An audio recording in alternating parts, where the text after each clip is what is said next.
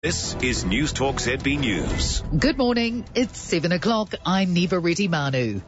A New Zealander has died in a backcountry skiing trip in the Italian Alps. The London-based Kiwi was one of 4 people killed by an avalanche near the resort town of Courmayeur. The group was reported missing yesterday. Europe correspondent Catherine Field told Mike Hosking their bodies were found overnight. This is an area that's had a lot of snow, been a lot of avalanche warnings, so immediately Italian Alpine Rescue went out, tried and looked. The 4, a New Zealander, a Brit, a French national and a Pole, were found under 2 metres of snow. Auckland motorists are being urged to allow extra time following an accident on the Harbour Bridge. A car flipped just before 5:30am. More details shortly in Time Saver Traffic. Townsville's once-in-a-lifetime floods have caught many children by surprise.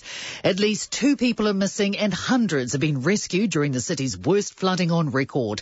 Thousands more have evacuated their homes, with more heavy rain expected today. Many kids have grown up in drought and have never seen rain. Don Brash is looking for a headline, and Brian Tamaki wants to boost his appeal amongst gangs. So says New Zealand First MP Shane Jones. The former National Party leader will speak on Te Tii Marae today. The leader of Destiny Church will speak there tomorrow. Shane Jones is delivering a sermon at the Upper Marae at the same time Tamaki is speaking below. But it's highly unlikely that I will have quite the rallying effect that Bishop Tamaki has in drawing the killer bees and other gangs to Waitagi. That's not my kaupapa.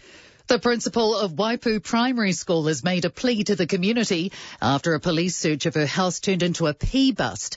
Joe Brown has sent an email to students, families and staff saying there was much speculation about the events and she wants to address people's fears. The search on January 25th resulted in 3 arrests and serious criminal charges, including for possession of firearms and drugs. Brown says she was completely in the dark about what had allegedly taken place at the house she rents. Auckland contractors are being warned not to treat building sites like a dump. This comes after contracting sites in Huapai in northwest Auckland have destroyed footpaths and left berms full of silt and rubbish. Council compliance teams have issued 200 abatement and 34 infringement notices. Rodney Local Board Deputy Chairperson Phelan Perry says residents should contact the council if they have an issue with the site. To point out to public that they don't put up with having a tip next to them, but also a message will get through subcontractors that they need to stick to the rules.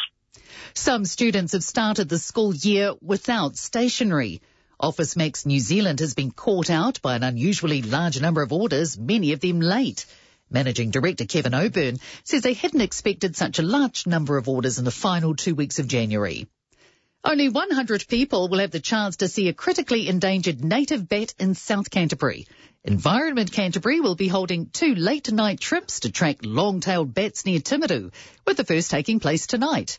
Biodiversity Officer Rob Carson-Isles says that this is a chance of a lifetime. The long-tailed bat is classified as nationally critical, I believe, which means the next step is extinction if their population keeps declining. That's News Talk ZB News at Panasonic Air Conditioning. Coming shortly on the program, Prime Minister back for the first time this year. How about the jobs program? 26 million so far. The jobs they've created have cost $450,000 per job.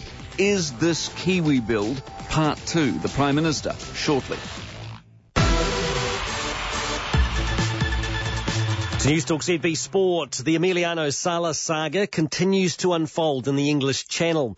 A body is visible in seabed video footage of the plane wreckage. The English Premier League footballer and pilot David Ibbotson were on board.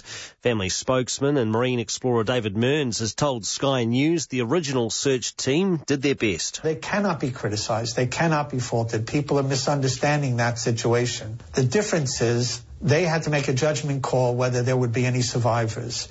In the end, that judgment call was correct because there aren't no survivors to this crash. The UK Air Accidents Investigation Branch says the footage was filmed using an underwater remotely operated vehicle which surveyed the area after the plane was located on Sunday. Brendan Hartley has switched from Toro Rosso on the track to Ferrari on the simulator as he attempts to keep his Formula One ambitions alive.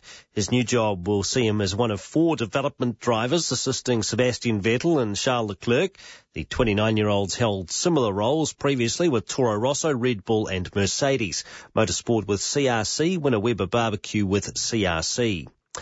The Breakers remain at the longest odds to qualify for the Australian Basketball League playoffs. That follows the Illawarra Hawks' 110-95 home victory over the Cairns Taipans. Melbourne, Perth and Sydney have already secured their post-season berths. The Breakers play the Hawks twice in their last 4 games, as well as Brisbane and Adelaide. All 4 teams can take the final spot, but the Breakers need to win each of their matches and hope other results go their way. Australian racing trainer Darren Weir faces a ban of 4 years after being found in possession of equipment used to deliver electric shocks to horses. He's reportedly decided not to contest 3 charges. And the Wallabies are searching for a new attack coach. Stephen Larkham's been axed by head coach Michael Checker, becoming the fall guy for their 2018 season. I'm Andrew Alderson. That's News Talk ZB News and Sport to 7:05. Mike Hosking's next. News Talk ZB Auckland. Time saver traffic. They can save $2 a week. Good morning. Now, as you heard, the Northern Motorway northbound, our earlier crash just after Curran Street has been cleared. Traffic is flowing well. Citybound slow from Otiha Valley. Northwestern slow Hobsonville through to Royal. Again from Rosebank, our earlier crash after Bond Street has been cleared. The Southern Motorway Citybound slow Drury through to Takanini. Again from East Tamaki. Pack and save $2 a week. Flippin' low prices now on.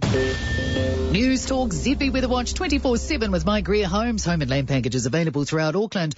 Manukau, variable 5 knots. Southwest 10 developing this afternoon. Waitemata, Hodaki Gulf, Breamhead to Cape Colville. Variable 5, northeast 10 this afternoon. High tide at Auckland 9 o'clock this morning. Onehunga 10 past 12 this afternoon. Today fine with light winds and sea breezes. Tomorrow Waitangi Day, possible early low cloud or fog and then fine weather. Today's high 28, currently 16 degrees. Analysing the issues, challenging the answers. It's the Mike Hosking Breakfast, now till 9, with BNZ, making business happen on News Talk ZB. Morning to you, 7:07. The Australian banking system and its many faults have been laid bare with the release late yesterday of that Royal Commission findings. There are a slew of recommendations, 76 in all. Our interest, of course, relates to the fact that our big 4 are owned by the Australians, so what's the flow-on effect here, if any? Head of Banking and Finance at KPMG, John Kensington's back with us. Good morning. Morning, Mike. Is it generally accepted that what they did, we don't, or not? I think it's accepted that what they did on a far greater scale than we do here in New Zealand. It was a lot deeper, it was a lot more widespread, and it had probably been going on for a lot longer. I don't think the New Zealand market is without some issues, but not of the same magnitude. See, most of it seems to be around sales, broking, incentives, stuff like that. Big change is coming. Is there big change coming, and will we notice it, and will it fix it? I think we'll see some change because our 4 largest banks are obviously Australian-owned, so any changes they make over there will impact us. Will we notice it? Yes, I think we will. I think we'll see a gradual changing of the way business is done in those sectors. As you mentioned, things like broking. I think the other area where there'll be a big focus is putting the need of the customer first. What about areas in specific sectors? They talk about car dealers, farmers, those sort of sectors. Will these sectors be specifically hit in some way here because of this? I think the Australian report had some specific areas that obviously they had seen some behaviours that weren't appropriate. I'm not so sure that there's the immediacy to tackle particular sectors in New Zealand in the same way at the moment. What about whether this has a touch of the GFC and Lehman Brothers? And we all went through that and they said there are no bonuses. Bonuses are gone. There's been too much greed. And here we are a decade later talking bonuses again. Is there a touch of that about this? Well, I think that's probably the groundbreaking point, to be honest with you.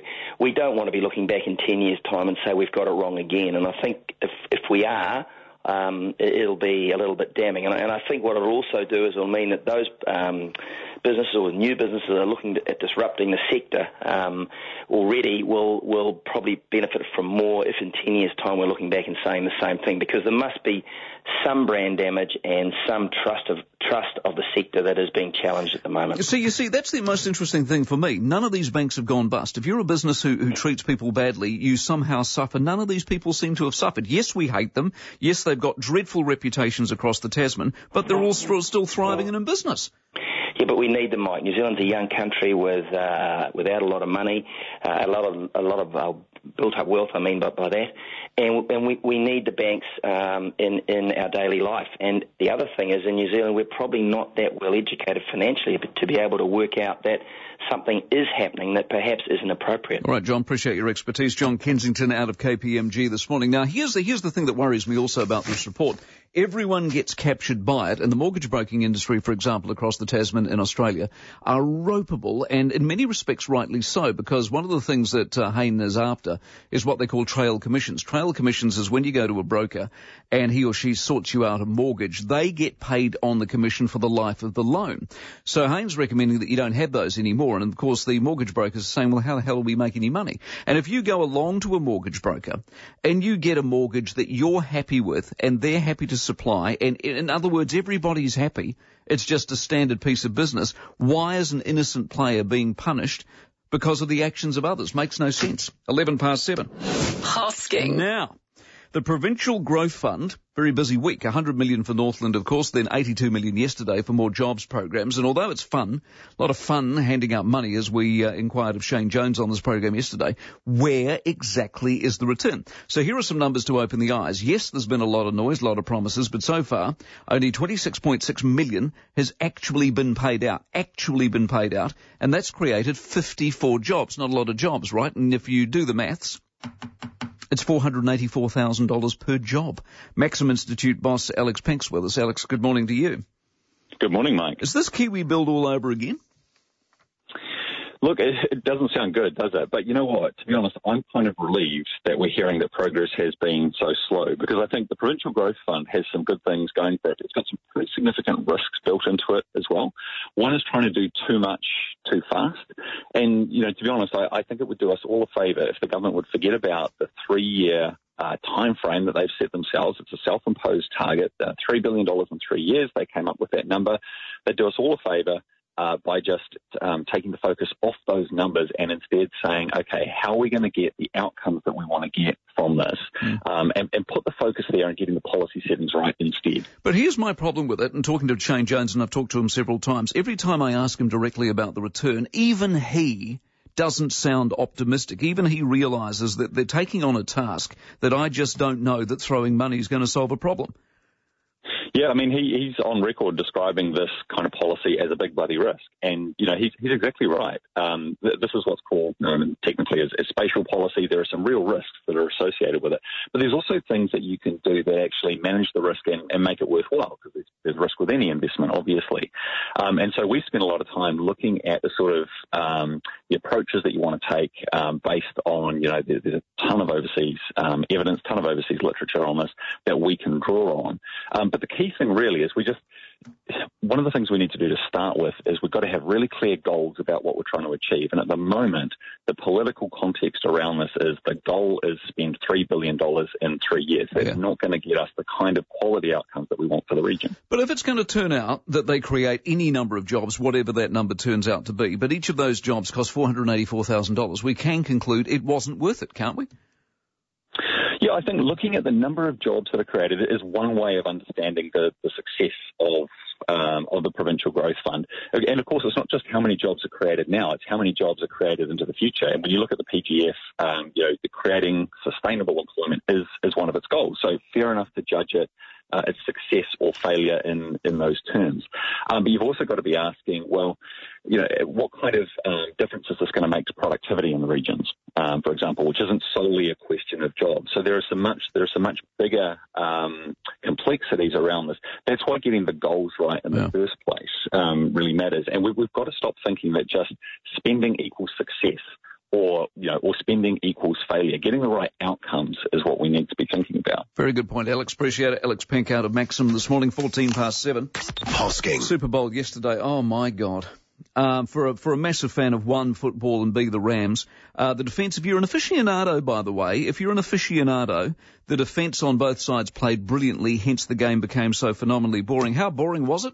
You know, we have been really blessed and gifted with so many spectacular, wildly entertaining Super Bowls through the years. This is not going to be anywhere on that list. 3-0, 3-all, one touchdown.